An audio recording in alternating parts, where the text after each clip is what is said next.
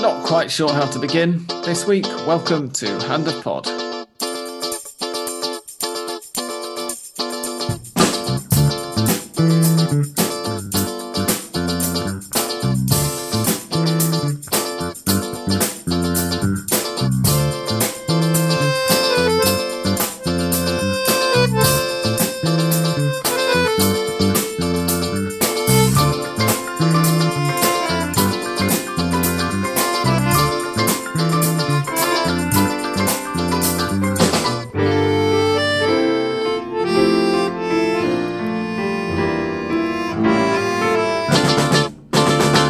Welcome one and all to episode 395 of Hand of Pod. I'm Sam Kelly. This week I'm joined by Andres.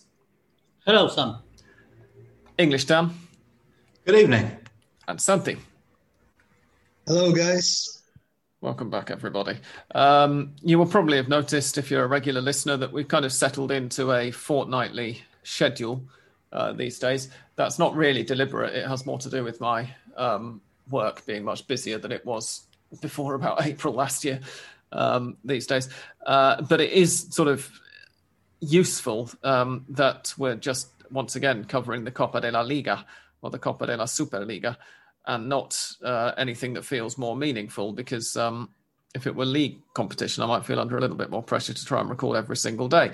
But of course, what it does mean is that we've got 2 rounds of matches to catch you all up on again. So I will go through the results now from round 3, which is nearly 2 weeks ago now. Aldosivi got a 3-0 win at home to Arsenal. Defensa y Justicia beat Patronato 1-0. Argentinos had 2 men sent off and lost 2-0 at home to Vélez Sarsfield. Banfield and Colón had a man sent off each, and that match finished 3-0 to Colón in Banfield. Talleres versus Newell's ended 2-2 in Córdoba. Newell's had a man sent off. Lots of red cards 2 weeks ago, weren't there? Independiente got a 1-0 home win over Gimnasia with 11 men on the pitch for both sides. San Lorenzo lost 4-0 at home to Central Córdoba. That was, if I remember rightly, very shortly after Santi and Tony had both been pointing out how up and down San Lorenzo's form was. So it felt quite fitting. Platense hosted River and lost 1-0 at home. Estudiantes versus Racing ended 0-0. Boca Juniors won, Sarmiento won in the Bombonera. Unión got a 3-2 win at home to Lanús. Atlético Tucumán versus Huracán. Atlético Tucumán had 2 men sent off, and the match was then rained off, if I remember correctly, with about 15 minutes left. Oh, there was a floodlight failure, but it was also raining torrentially, so they didn't get going again after the floodlight failure. So that's going to be completed at a later date. It was 1-1, I think, when it was cancelled. And Rosario Central and Godoy Cruz drew 2-2 in Rosario. And then last weekend, Newell's lost 2-1 at home to Independiente. Central Córdoba got a 1-1 draw at home to Banfield. Sarmiento got a 1-1 draw at home to Talleres. Godoy Cruz beat Platense 3-1 in Mendoza. Colón beat Aldosivi 2-1 in Santa Fe. Lanús beat Atlético Tucumán 2-1 in Lanús. San Lorenzo and Huracán in the Clásico drew 1-1 in Bajo Flores. Huracán had a man sent off. Arsenal lost again at home 5-0 to Estudiantes. Patronato lost 1-0 at home to Unión. Gimnasia versus Defensa y Justicia ended 1-1. Vélez versus Boca Juniors ended 1-7. Yes, you heard that correctly. Racing beat Rosario Central 1-0, and River lost 1-0 at home to Argentinos. Since then, on what's today? Today's Thursday, isn't it? On Wednesday evening, the match that was left over from the first round, Platense versus Sarmiento, has also been played, and that was 1-1 in Vicente López, where Platense play their home match. I almost said Placente then, but that's a former left back rather than a current top flight club. Gents, there's quite a lot of results to go there. What do you think? Let's try and begin with some of the more memorable ones from round 3. Otherwise, we'll forget them completely. Can anybody remember anything of it? I do remember watching San Lorenzo versus Central Córdoba, and with apologies to our San Lorenzo listening fans, laughing quite a bit. Christ, that was a long time ago. I think that was a match too when I read that Central Córdoba because like most of the teams in Primera, they got a few money problems at the moment. Instead of going by plane to Buenos Aires for the match, they took the bus. It was I think it's about a 12-hour, 13-hour stint from Santiago del Estero up to down to Buenos Aires. I've done it a few times, going back and forth from Tucumán, and it's not particularly enjoyable, let alone if you're thinking about playing a football match the next day. But they came to Buenos Aires, gave San Lorenzo a good old stuffing. And then it came out talking to, I think it was a journalist from up in Santiago. They got back on the bus, another 12, 14 hours home.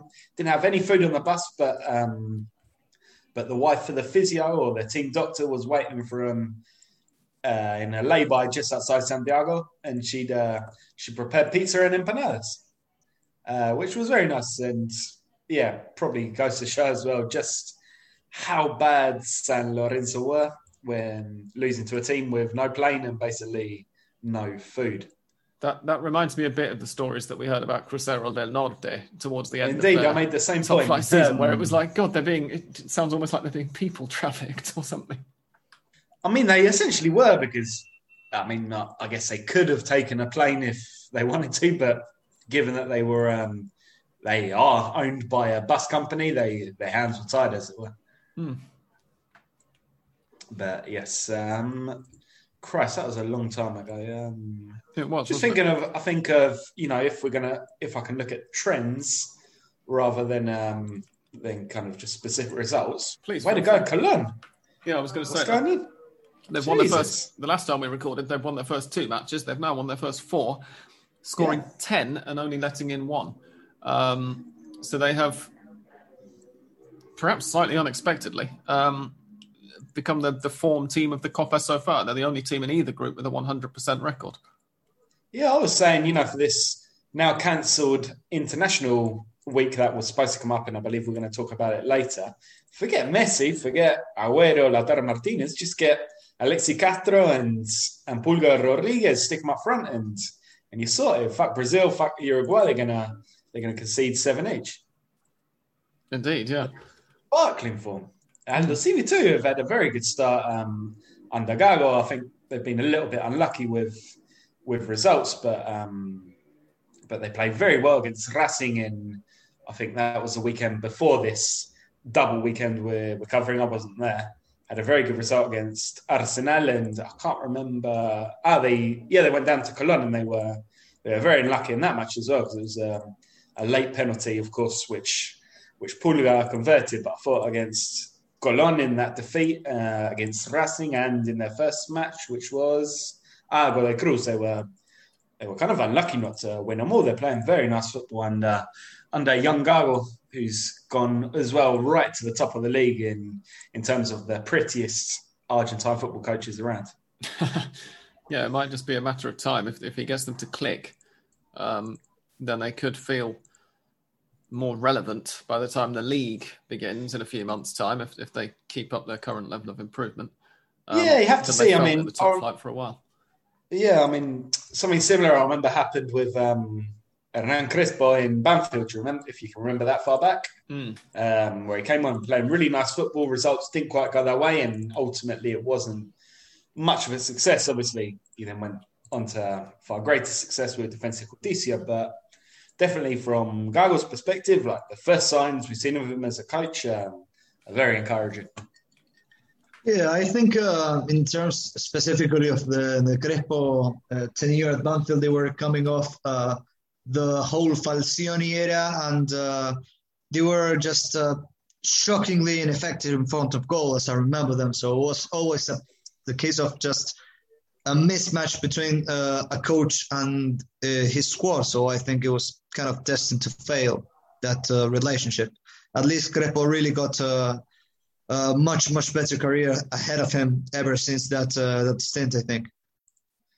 At the other end of the spectrum, we should probably talk about Estudiantes as well. This is a club that went 9 months without scoring, and now they've got the Bear Zielinski, the Russian Bear, and they're taking the league by storm. Beat River, just thrashed Arsenal 5-0. Second in Group A or Zone 1 or whatever it's called, behind Cologne, and probably not playing quite as pretty football as we said, some of the clubs, but it's looking effective. And just a bit of trivia from that last game. It was the debut of the young Dejan, I think that's how it's pronounced, Veron, Juan Sebastian Veron's 20-year-old son, and the third generation of Verons to play for Estudiantes, of course.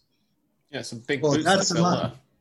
Yeah, and that's a match if you ever seen one from Zielinski, just playing rough football for Estudiantes and just being extremely dominant and winning again, isn't it?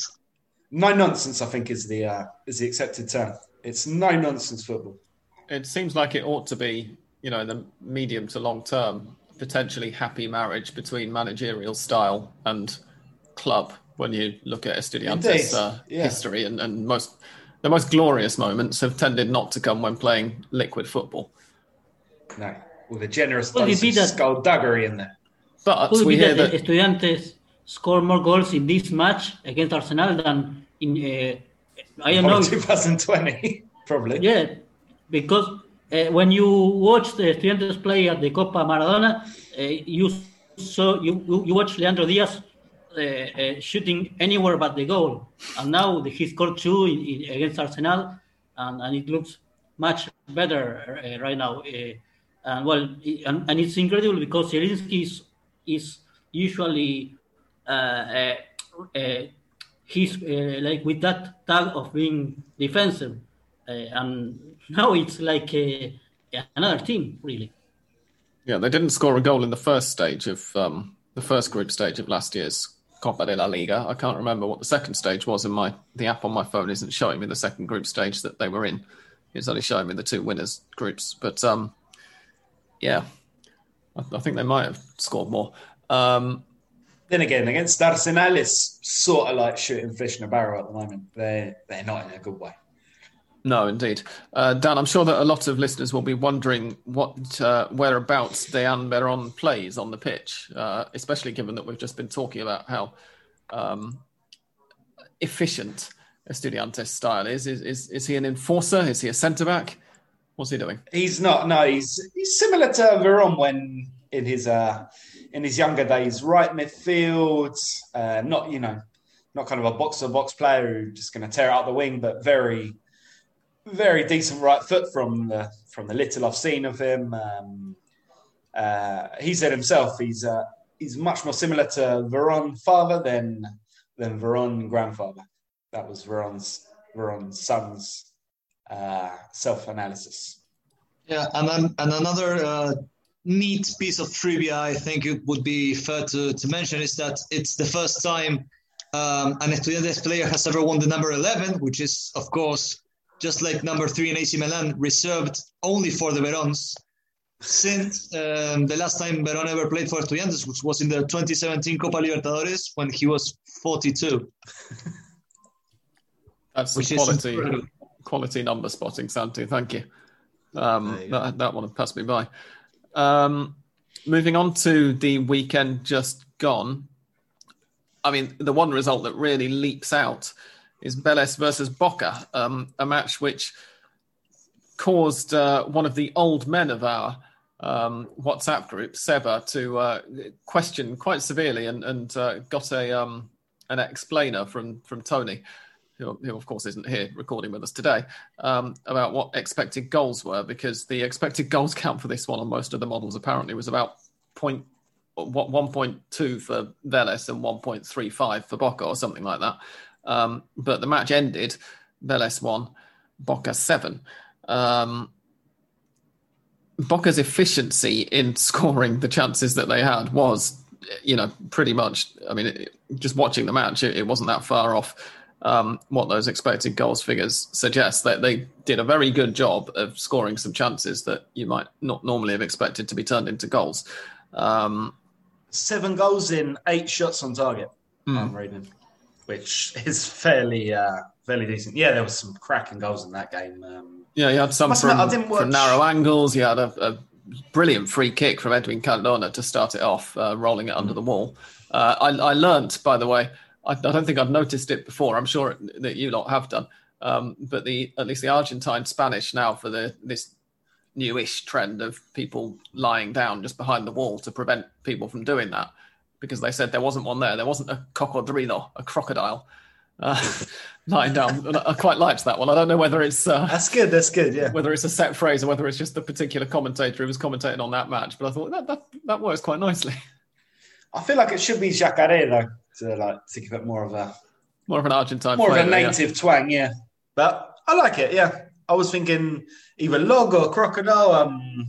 Either one I'd have accepted, but I guess tronco might have fairly negative connotations, if not entirely inaccurate connotations for the players. Yeah, often chosen to connotations do this. if you don't look out for them, And to be honest, I would want to avoid those. Yes, indeed. Yeah, it leaves Boca as so far the top scorers in this Copa. Perhaps unsurprisingly, they've scored 11 goals in 4 matches. With Colón, as we've already mentioned, the second highest scorers in the other group. And what else can we talk about from the weekend just gone? We've mentioned Estudiantes versus Arsenal already. I suppose the other eye-catching result, perhaps, is River's 1-0 defeat at home to Argentinos. This was apparently the first time they'd lost in the Monumental since November 2019. Which obviously becomes. They did play there all year. No, exactly. Yeah, that run included four wins and 1 draw. I think it was. There were 5 games unbeaten in the Monumental. But given that they played most of their home games in the intervening period at Independiente, and given that there haven't actually been very many of those home games anyway, it immediately starts to look a bit less like Argentinos have scaled some mighty mountain. It is, of course, River's first defeat in the new look Monumental. But it was the first defeat ever in the new ground. Yes. Yeah. And I thought Argentinos did a pretty good job overall. It was, boxing clever and perhaps aiming for the 0-0 draw, which they looked like getting for most of the match, before Cesar Florentin let fly with an absolute golazo across the goal from the corner of the box and beat Franco Armani all ends up. Andres, as a River fan, what have you made of their start to the Copa? Well, it looks like River continues to be 2 teams instead of 1. One team is the one that plays finals, and the other one is the team that plays in the local or the first division or the Copa. Quite right, National Cup. I was forgetting. Sorry, I should have mentioned at the start that we've had the 2019 or 2020 Supercopa Argentina in the meantime, which I'm sure Andres will now mention in it as well. Andres, carry on. Yeah, the 2019. Yes, when you watched play River against Racing, it was, River is back. The old River is back, because the River that plays finals and wins clearly and are like demolish their rivals. And then you watch them play against Platense and against Argentinos, and it's like they don't have the same motivation, or it's like they don't have the same energy. And it's something that has been happening since Gallardo is in the bench, which is good in the part of you talk about the finals, the continental competitions, and not so good when you talk about the local leagues. And against Argentinos, it was a mix between the lack of accuracy for River, who had their chances.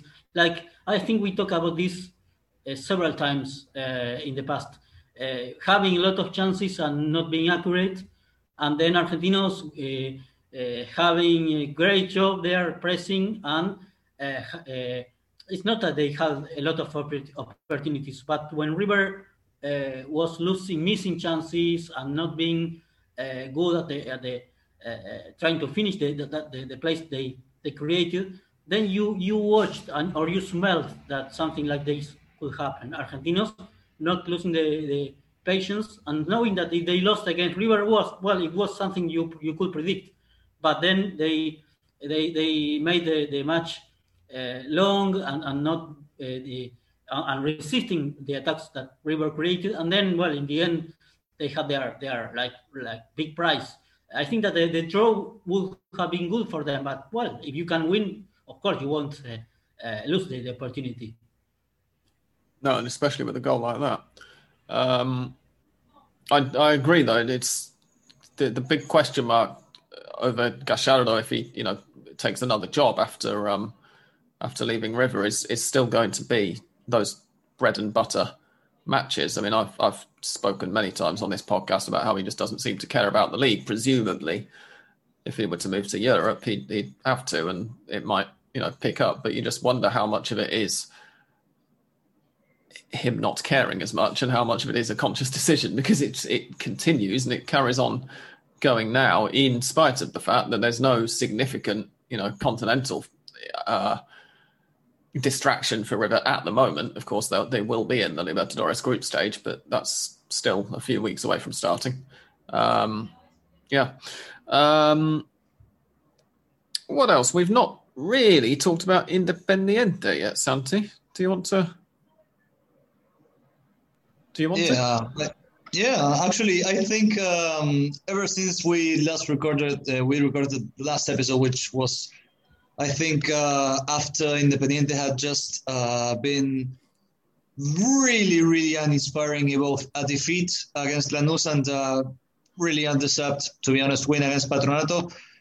Falcioni has gone on and tried his best to prove me as entirely wrong as possible, with some much better, if not flawed, performances against Huracan, Newell's, and only yesterday, as at the time of recording, Villa Mitre in the Copa Argentina, all of which have yielded wins by one goal, in which Independiente had dominated for either one half or another, and then just sat back and tried to just soak in pressure and at times even suffered unnecessarily, which I think is probably the main point. I think Independiente Falcioni will have to eradicate as soon as possible, I think, if they want to keep this good run of results going. But I mean, I'm going to say this. Every single game has seen some progress made by Independiente.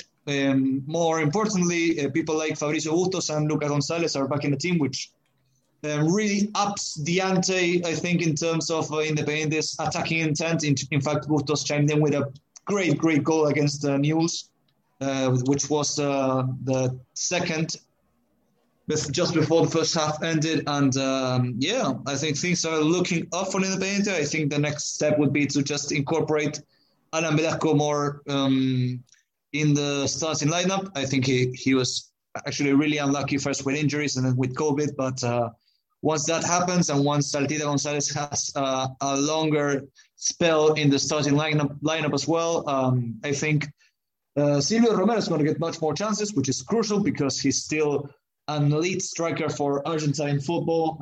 His numbers are incredible, and he's just really needs players to just get him chances and put him with the ball in front of the goal, because he will score them. But keep proving me wrong, Falcioni. And Dan, while we're in Avellaneda, what have you made? You weren't with us 2 weeks ago, of course. What have you made generally to the start of the Juan Antonio Pizzi era in the Cilindro? Has it started yet? Can't wait for it to start. I don't know. I tried to, keep an open mind over Pizzi, and I'm still trying. All coaches need time to impose their ideas, especially after being with someone like Becasese, who has a very fixed and kind of opposite idea of how the game should be played than Pizzi. But it's been pretty hard watching so far. A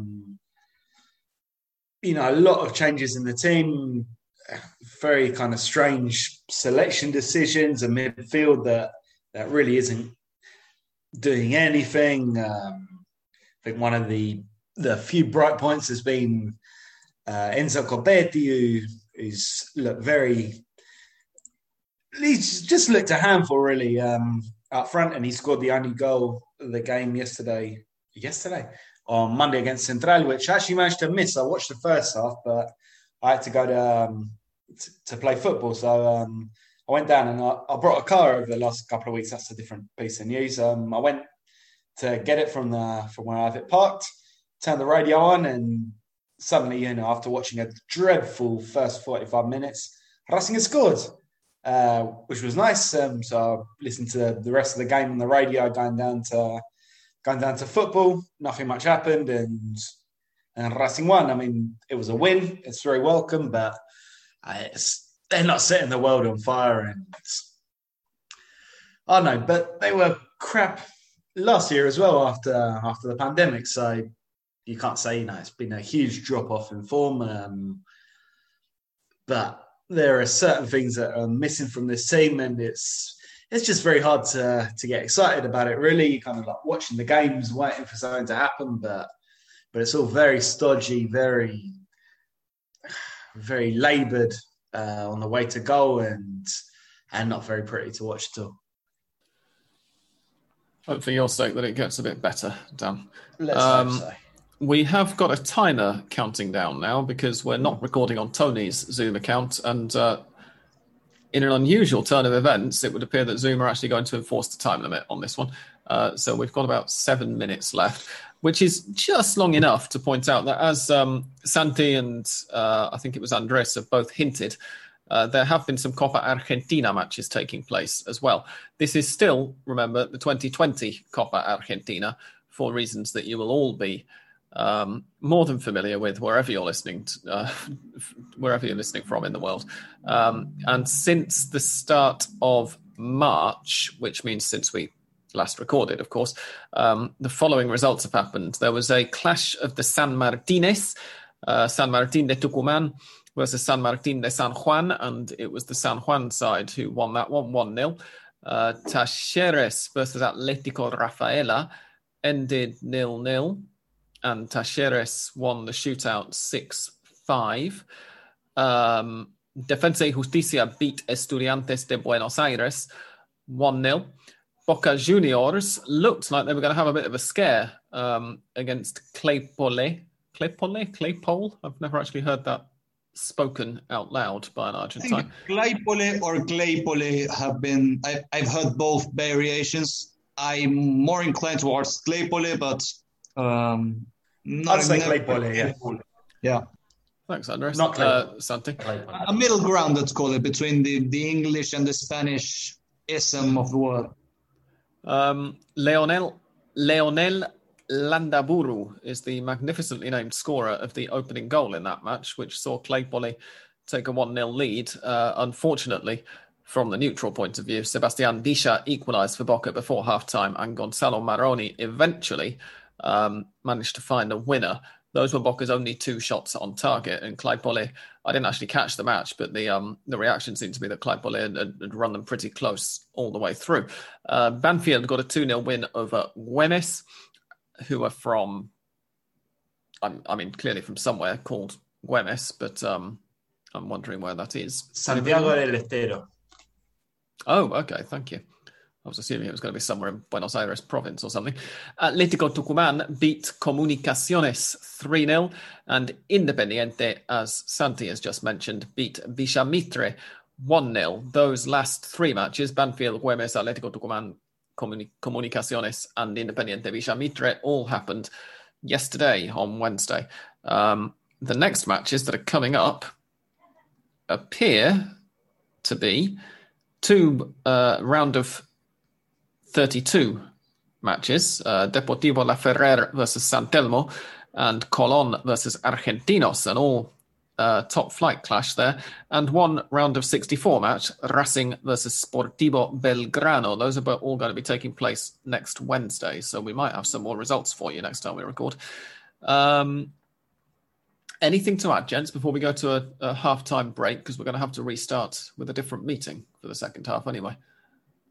Yeah, I think Andres Roa is just incredibly consistent in just tearing down very, very small teams and actually playing it out of the park before just facing a big game and disappearing, which is, I applaud his consistency, to be honest. Okay, we're going to call it a halftime break now then, I think. And we will be back just after this lovely theme music with the second half, during which we will continue to talk about Argentine and South American football, just for a change. You all know the drill by now.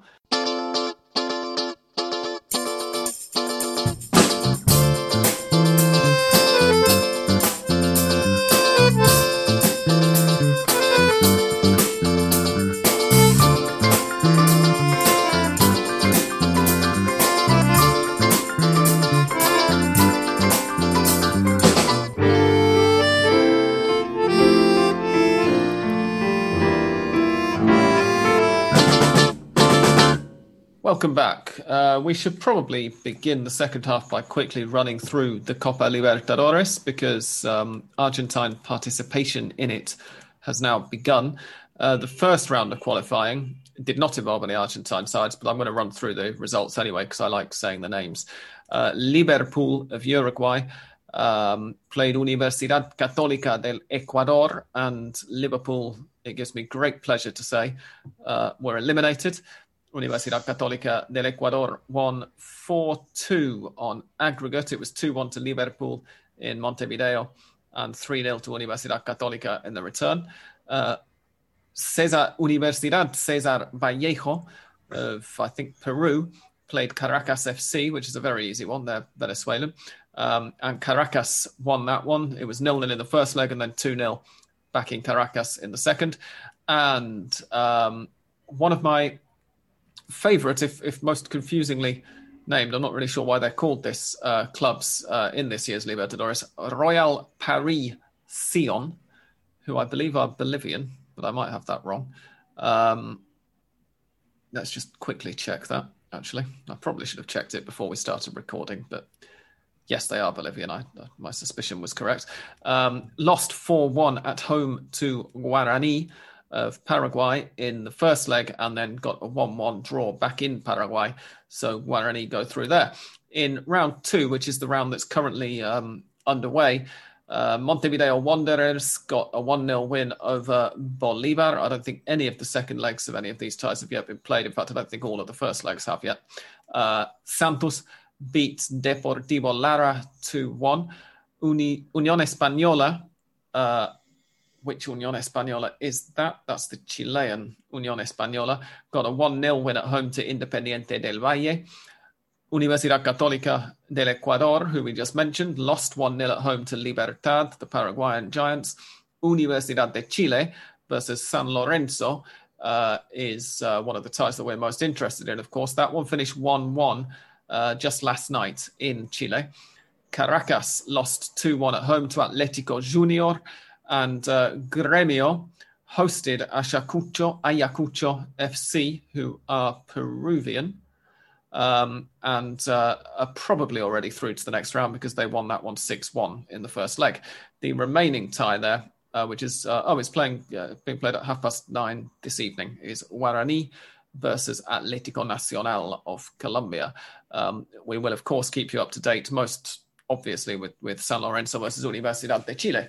The return leg of that one is Wednesday next week. So we'll be able to tell you more about it then. Now, this is a chance for us to give our Patreon page a plug.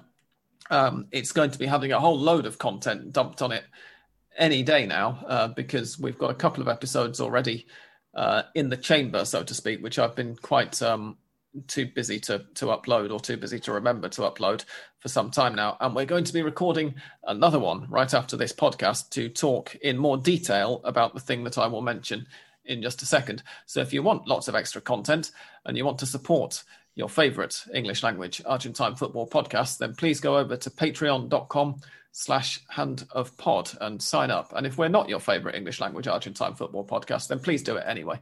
Why the hell not? Greatly appreciated, indeed. Now, the thing that we're going to go into in more detail when we record just after this episode, when we record Hand of Pod Extra, is the fact that the World Cup qualifying doubleheader which was due to be played. Was it this weekend or next weekend? It was next weekend, wasn't it? The week of the 20th. Yeah, I think it was in the end of March. I think Argentina was to play like in the 25th and 29th, if I'm not mistaken. Oh, that late. Oh, okay, right. So in that case, as Santi says, in just over 2 weeks' time. Or I guess, of course, the 25th would be 2 weeks today, in fact, wouldn't it? That has now been called off. Again, as I said beforehand, for reasons that I'm sure everybody listening around the world is aware of. But if you are listening to this in like 5 or 10 years' time or something, there was a pandemic back in the midst of time, and we're currently recording in the middle of it. It's not really an entirely surprising situation. We won't go into it in more detail, but just to let you know that that's happened. There was some talk about playing it with only local teams. Very briefly, I think there was talk about playing at least some of the matches in Europe and playing with only the European-based players. But of course, money talks in the modern world, doesn't it? There we are. There could still be a match, though. Oh, go on, Dan. What's this? No, it came out. I was reading on Ole earlier that they're trying to put together a game against Ecuador, I think, in Santiago del Estero's shining, snazzy new stadium, which would be a mixture of some of the European players whose countries are letting them travel, and then the rest local players.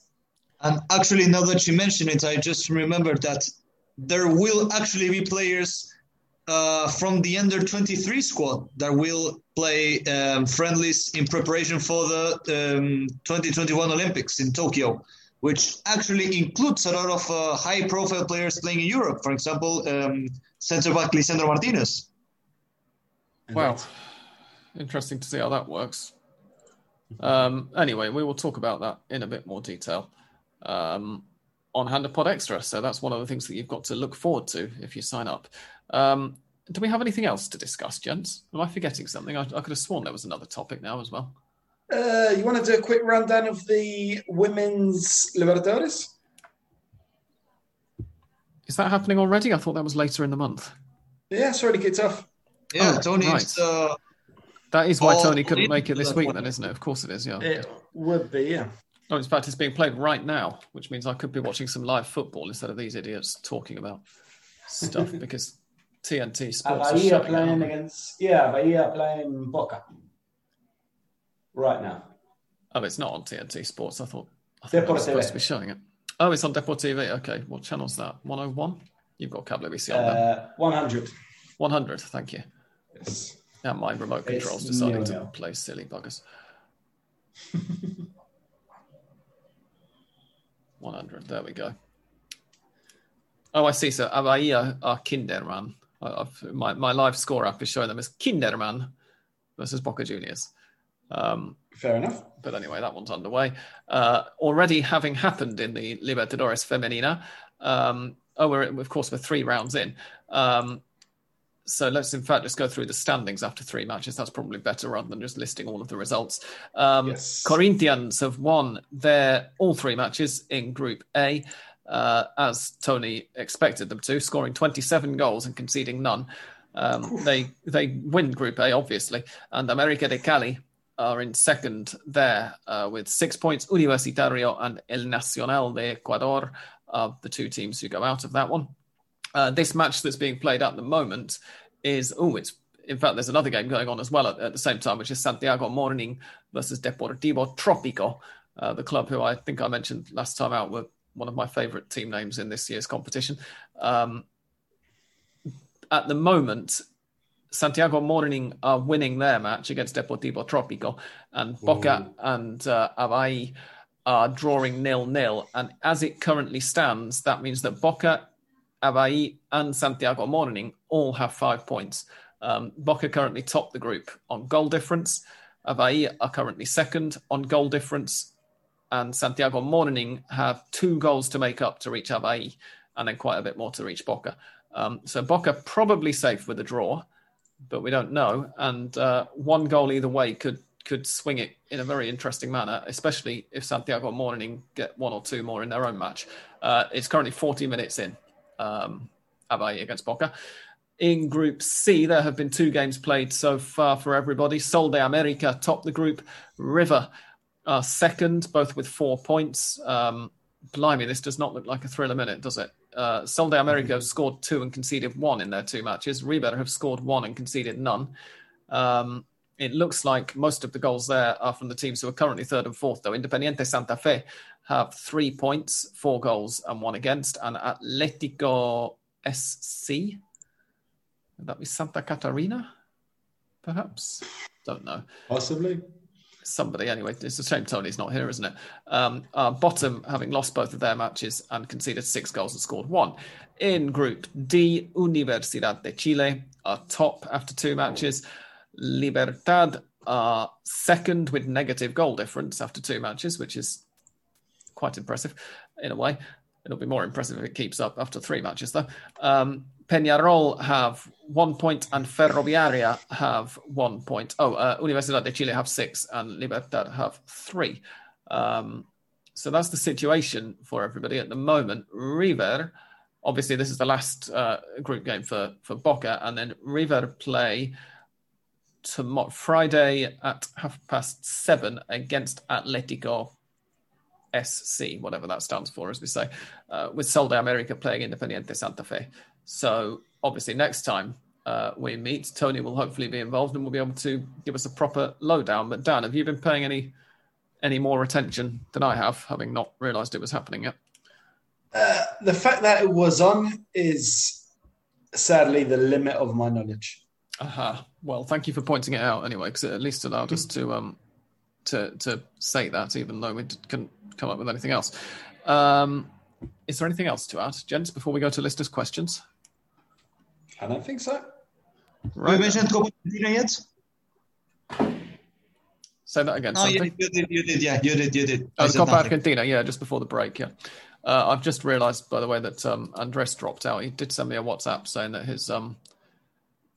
his power had cut out, and it's now come back, but he's not rejoined us yet, which is a pity. Maybe you can get back for the Patreon, the extra. Yes, hopefully you can. Now then, let's see. Listeners' questions. We've got some comments. As you will probably have guessed if you follow me on Twitter or follow HunterPod on Twitter or both, I don't really go on my football Twitter anymore. So apologies if I'm only just reading these now and you sent them absolutely ages ago. Janet Hopper says, I can't believe I've taken so long to find HunterPod. Brilliant. 3.5 years ago, I was in Argentina, 2 months in Villa Jardine, certainly Buenos Aires, followed by a month in La Cortada in Santa Fe. Fell for the story of San Lorenzo, so they became my team. Well, welcome to the podcast, Janet. It's always a pleasure to have a new listener. And we're glad that you enjoy us. And sorry for taking so long to give you a shout out. 1872 Jers, a Rangers fan, says, just created myself a list for Argentine football. First 3 attempts wouldn't show tweets after March the 2nd, so I had to keep remaking it. If you've got a few notifications, that's why. Oh, okay. Thank you for letting us know. I thought you were recommending us, but just letting us know. Very kind anyway. Andres is back with us, by the way. Welcome back, Andres. Welcome back. Thank you. Frank says, how is Matias Saracho travelling in Brazil? And has moving abroad hurt his chances of playing for La Albiceleste? Also, do you think he could make a successful move to Europe, or will he be lured by a move north to the MLS? Dan, I imagine you've been following Mr. Saracho's career with great interest since he left Racing. Oh, yes, absolutely. No, from what I've seen, he's only been really a bit player for Atletico, who finished 3rd in Serie A last year technically, this year literally, because the season was delayed until I think the start of February, the last games. It was a shame. I mean, he left Racing, of course, as an undisputed pick. He was looking very good. Obviously, Sampaoli from his days of going to watch games as Argentina boss to Racing, he would have seen a lot of him. So I'm guessing he came very highly recommended there. Now Sampaoli's left. We'll have to see what the new coach, whoever he is, has in mind for Saracho. The talent's there. He's very athletic, very good on the ball. I think, the one Achilles heel that always stood out for me from his time at Racing was that he's a guy who got in the box a lot, but didn't always have the finish to match it. He's going to have to work on that. I can't see him close to the Argentina side right now. In fact, I believe he's been included in this under-23 squad, which will play friendlies this month rather than the full squad. Sorry, my kid's just come in on his toy car and he's making all sorts of noise. Hello. So he's a long way from the Argentina squad, but we'll have to see if he gets more games for Atletico this year, in which case he could go up a rank. In terms of Europe or the MLS, not the MLS. I've made that mistake myself a few times and not appreciated. 6 of one, half a dozen of the other. He's going to be on the radar for a few MLS teams, I'd imagine. And if he pushes on now, he might be in line for a mid-level European club. But it all depends on what happens this year, I think. He's only been at Atletico really about 6 months, so it's probably premature to be projecting another move right now. Thanks, Dan. Shane Hurley says, from what you've seen so far, who are the must-watch side and must-watch individual in the league, and why? Well, there's no league going on at the moment. It's the Copa. But, as we said at the beginning, Estudiantes have done well, but probably not necessarily must-watch if you want to see beautiful, pretty football, but Colón have to be. As we reason, Pulga, period. Yeah, that's always a good reason, even when the rest of the team aren't playing that well. But he's spearheading a very together, a very well-organised and balanced side who've hit some great form. And therefore, the individual, again, Luis Rodriguez is always a good one to watch, isn't he? But can we think of any other slightly more original names? We did mention young Mr. Galoppo 2 weeks ago, didn't we, at Banfield? Yeah. Alexi Castro was also mentioned by Dan earlier in this episode.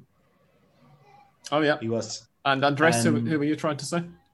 Yes, I was going to say the one that you guys just already said, Juliano Galoppo. Great name and great player also. Oh, and also Alan Velasco, who's every time he's stepped on the Independiente pitch, he seems to have gifted us with some brilliant skill. For example, his nutmeg against, I think it was Marcelo Weigand from Huracan. Yeah. I will say Cardona also. Sorry, but I had to say it. Are you not going to come up with anybody from River, Andres? Matias Suarez. Yeah, he has been playing well, actually, yeah. Palavecino actually had a pretty decent start to his River career, hasn't he? Yes, first 2 matches and the last one against Argentinos, he didn't jump very well. But we have to give him also a time, like any other signings. I think he could do with working on his shooting a bit. Yes. He seems to get into some quite good positions and then just shank it into the stands. But, yeah, I'd agree that there's something I like about him from what I've seen so far. Jamie says, any thoughts on El Mono Burgos potentially becoming the new manager of Newell's? Will he be a roaring success or another case of an assistant struggling with the step up to head coach? Dan, I'm sure you must have some thoughts on this. I'm going to cover my bases and just say yes. It could be one of those two possibilities. It'd be an interesting move to make, though, wouldn't it, from Atletico to... He's been away from Atletico for a while now. He stepped down, I think, at the end of the 2019-2020 season. Oh, of course he did. Yeah, I think we mentioned it very briefly, didn't we? I've forgotten about that. Yours, it's an interesting first step. Fairly demanding, and they've been pretty meh for quite a long time. They've been terrible so far in 2021. It'll be interesting. I'll definitely pay a bit more attention to news if it happens. That's probably in as much as I could say in his favour. Tom Robinson says, does the AFA need to invent a new card in order to sufficiently punish Diego Bragieri's assaults against humanity? Isn't the black card a thing? I don't think so. I have not heard of that one, I'm afraid. Just suspend him until he learns it's not okay to stand on people's legs really hard. It's not a bad idea. Or at least not do so on bloody Ronaldinho, please. Chris Hartley, what has been the key to the start by Colón this season with them winning 4 from 4? Also, random fact, as part of my shirt collection, I have a Colón shirt. I think the key has been kind of finding a balance. I mean, they did, well in the second half of 2019. Remember, they reached the Copa Sudamericana final and seemed to be struggling to keep up the same kind of form domestically. And then obviously 2020 was a bit of a write-off for everybody. But when we did eventually start playing football at the end of the year, they seemed to be stuck in a little bit of a funk and maybe struggling to get over the disappointment of that previous year's Sudamericana final. And now they've found a balance between the two. And just as I say, they look very well organised, and they've got that little bit of Pulgan magic that can be sprinkled across when they need it. I don't know what anyone else. We've got a good coach as well. Eduardo Dominguez has been solid, I think, throughout his coaching career to date. He had a decent run with Huracan, I remember. He did all right with Colón the first time round. There are a lot worse coaches in going around Argentina, and Colón, I think, have had most of them. So if they sit with Dominguez, I think they can do all right. Perfect Tommy with the last question of the evening. Why do players suck their thumbs during a goal celebration these days? Are we about to see a wave of COVID kids named Diego? I mean, I guess pandemic, you weren't going out to train, you weren't playing matches, like you had to keep your fitness up somehow. I don't know, but maybe, there's going to be a footballer baby boom, and in 20 years or so, we'll see them all burst onto the scene, all these familiar surnames. Watch this space. Indeed, yeah. No questions this week from Liam Kelly, who's no relation to me. That's interesting. I hope you're all right, Liam, if you're listening to this. Very unusual. Anyway, those are all from Darren either. I'm very shocked. No. Do stay safe and stay healthy if you're listening. Let us know you're still alive. I think that I will now play a bit of Mystic Sam theme music, and we will come back with some Mystic Sam predictions for the Copa de la Liga Profesional weekend that's about to begin.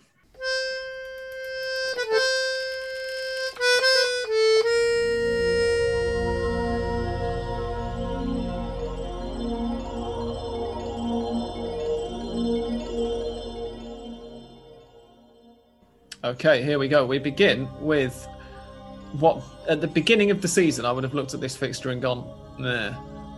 But given some of the things that we've been saying and some of the results that we've been looking at today, it looks like it actually might turn out to be quite an interesting match. Aldosivi versus Central Córdoba. I'm going to go for Aldosivi to win that one. Huracan against Lanús, I think will be a Lanús win. This one's also on Friday night. Unión at home to Gimnasia. I think Unión will get the win there. And then on Saturday, Platense host Racing. I think that Racing will win that. Talleres against Vélez. I'm going to go for Vélez there. Defensa y Justicia versus Newell's. I'll go for a draw just because. Argentinos versus Godoy Cruz. I think should be an Argentinos win. Estudiantes versus Colón. Ooh, I didn't realise that was coming up this weekend after some of the talk we've been giving them. I'm going to go for Colón to continue their perfect start, but that could be the irresistible force coming up against the immovable object. It could be a fascinating match. Actually, when you thought and when you spoke about this game, that we might say it's meh at the beginning, but now it's really interesting. I thought you were talking about Con Estudiantes. But it can also be applicable to Aldosivi. At 6 p.m. on Sunday, the match I just realised this was what we needed to talk about in the second half of the podcast. So we will do a short preview of it. Boca Juniors versus River Plate. How did I manage to forget that? I'm going to go for a River win, but I think it's going to be very narrow indeed in the Bombonera. Banfield versus San Lorenzo, I think will be a Banfield victory. Rosario Central versus Arsenal. I'll go for Central to win that. I'm not predicting many draws, am I? Oh, God. Atlético Tucumán versus Patronato. I'll go for a draw there. And Independiente versus Sarmiento. I think Independiente can pip that one by a goal, perhaps. Obviously, then, the highlight of the weekend for at least many international listeners is going to be, indeed, Estudiantes versus Colón. So what do we all think of Boca River, gents? Is this going to be the second Super Clásico in, a month and a half? Because we had the first one, of course, on the 3rd of January. Just over 2 months. Of the year, of course. It's in 2 different competitions. And could be another one in a couple of months for Copa Argentina. Oh, yeah, of course. Yeah, they're on the same. I love the smell of overcrowded Super Clásicos in the morning. So, this Sunday, then, we've got Boca coming into it on the back of that 7-1 win over Vélez. And I'm just trying to remind myself of their form in all competitions. Of course, they had the 2-1 win over Claypole in the Copa Argentina that we mentioned.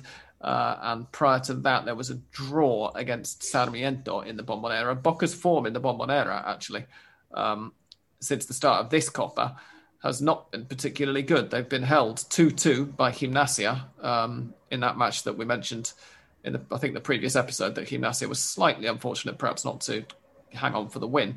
And they have drawn 1-1 with Sarmiento. All of their wins, they have won 3 times already this season, if we include the Copa Argentina, and if we start the season at the start of the current Copa de la Liga.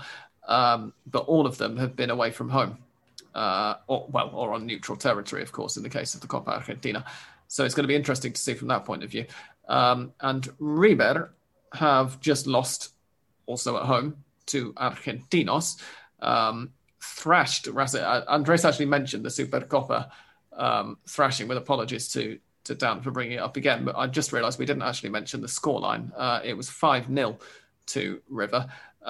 They beat Platense, they beat Central at home, they lost away to Estudiantes, and they beat Defensores de Pronunciamiento in February in the Copa Argentina. It's, as you say, Andres already has mentioned that they're a team who are sort of set up and geared towards finals, and you suspect that they're going to be taking this as a final rather than as a bread and butter league match, don't you? Yes, it's kind of tricky, this game, because both teams have been showing not a very regular performance. Boca have won against Claypole 2-1 with not being very good, and against Sarmiento the same, and then they scored 7 against Vélez, and River is like similar way, not scoring a lot of goals indeed, but it's really difficult to predict. I don't really know what can happen there. Of course, I would like to agree with you in your Mystic Sun prediction. I think it will be a draw because they will, like we say every time that Boca and River play each other, it doesn't mind or it doesn't care. It's not very important how they have been playing before the match, because it's a match, like you say, final, or a match it's apart. In fact, it's they don't play in the same zone in the Copa, so it's like the Clásico of the Copa, and they will take it as a final, and I don't think they will play brilliantly, but I expect a draw there. Dan, Santi, any thoughts? Yeah, I actually remember reading a tweet from a prominent Boca fan on Twitter who, just before, I think, Argentinos' game against River, he tweeted something like that after Boca's 7-1 thrashing of Vélez, he was predicting that Argentinos would get a win against River, and then the Boca fans would get really, really excited for that game and just being really hyped and generally believing they could beat River, even, I don't know, scoring a ton of goals against them, only to River eventually beating them. And I think that is exactly what is going to happen because, I mean, I think the game against Argentinos is kind of like the wake-up call River always gets, I think, before this kind of important games. And then when the questions begin to rise, that stupid question that is just repeated every single week, every single day of the week about which team is better ahead of the derby. And I think considering that, I think River is, for me, the favorite to take this one. Yeah, I'll be interested to see what shirts Boca wear as well, because one of the more important topics that we often discuss on our WhatsApp group is when teams wear funny commemorative shirts and whether we like them or not. And Boca have one that they first wore back in January for I can't remember which match, which was in commemoration of one of the anniversaries of one of their Intercontinental Cup wins, and which had a very nice little sort of Japanese some kanji on it in blue on blue, so you couldn't really see it unless the light hit it at a certain angle. But crucially, without the gold band on their shirt, so it didn't actually look like a Boca shirt at all, which is an interesting way of commemorating a famous win. And it's not as if they'd worn an all blue shirt in that match either. And they wore it again against Vélez just last weekend, I noticed. So I'll be interested to see whether they decide it's their lucky shirt, and therefore we get what could be in terms of, just classic, nice looking shirts, one of the worst Super Clásicos ever, because you can't have Boca going out and looking like they're not Boca in terms of the uniform, can you? Anyway, that's my little diatribe out of the way. I think that if there is still something that we are clinging on, it is traditions in terms of like shirts worn during derbies. At the very least, I remember like Racing in some derbies against Independiente where went some 4 or 5 games, if I'm not mistaken, wearing all blue instead of their white and blue traditional shirt colors, which gained some mockery from Independiente fans because of their refusal to wear their home colors against the Independiente Clásicos if they weren't lucky or something.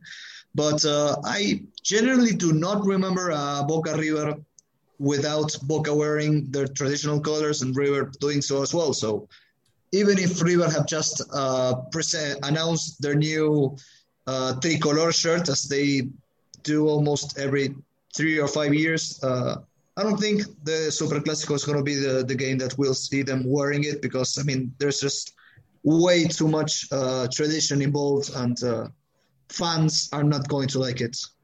Yeah, no, absolutely. And it has to be said as well that when you're actually there, it is sort of one of the moments where you realise you're attending your first Super Clásico is when they walk out and those shirts, just the 2 sets of shirts under the floodlights can pop. Just it looks absolutely fantastic. So yeah, here's hoping that Boca decide not to wear their lucky commemorative shirt, which has the quite severe flaw of not being a Boca shirt for that match. Anyway, we've got a countdown again, so we've got 6 minutes left, but I think that if we don't have anything else to discuss, we can call that for this week, gents, and then go and start to record Hand of Pod Extra. So once again, listeners, if you want to take advantage of Hand of Pod Extra, you should get over to patreon.com/handofpod and sign up there. If you are already contributing, then thank you very much. If you're not, then thank you anyway. Thank you very much for listening. Thanks for supporting us with your ears for another week. We will be back possibly next week, possibly the week after, but certainly sometime before too much longer. For now, thanks for joining us, and goodbye from Andres. Thank you. Goodbye. From English Dan. Goodbye. From Santi. Bye, guys. And from me, thank you and goodbye.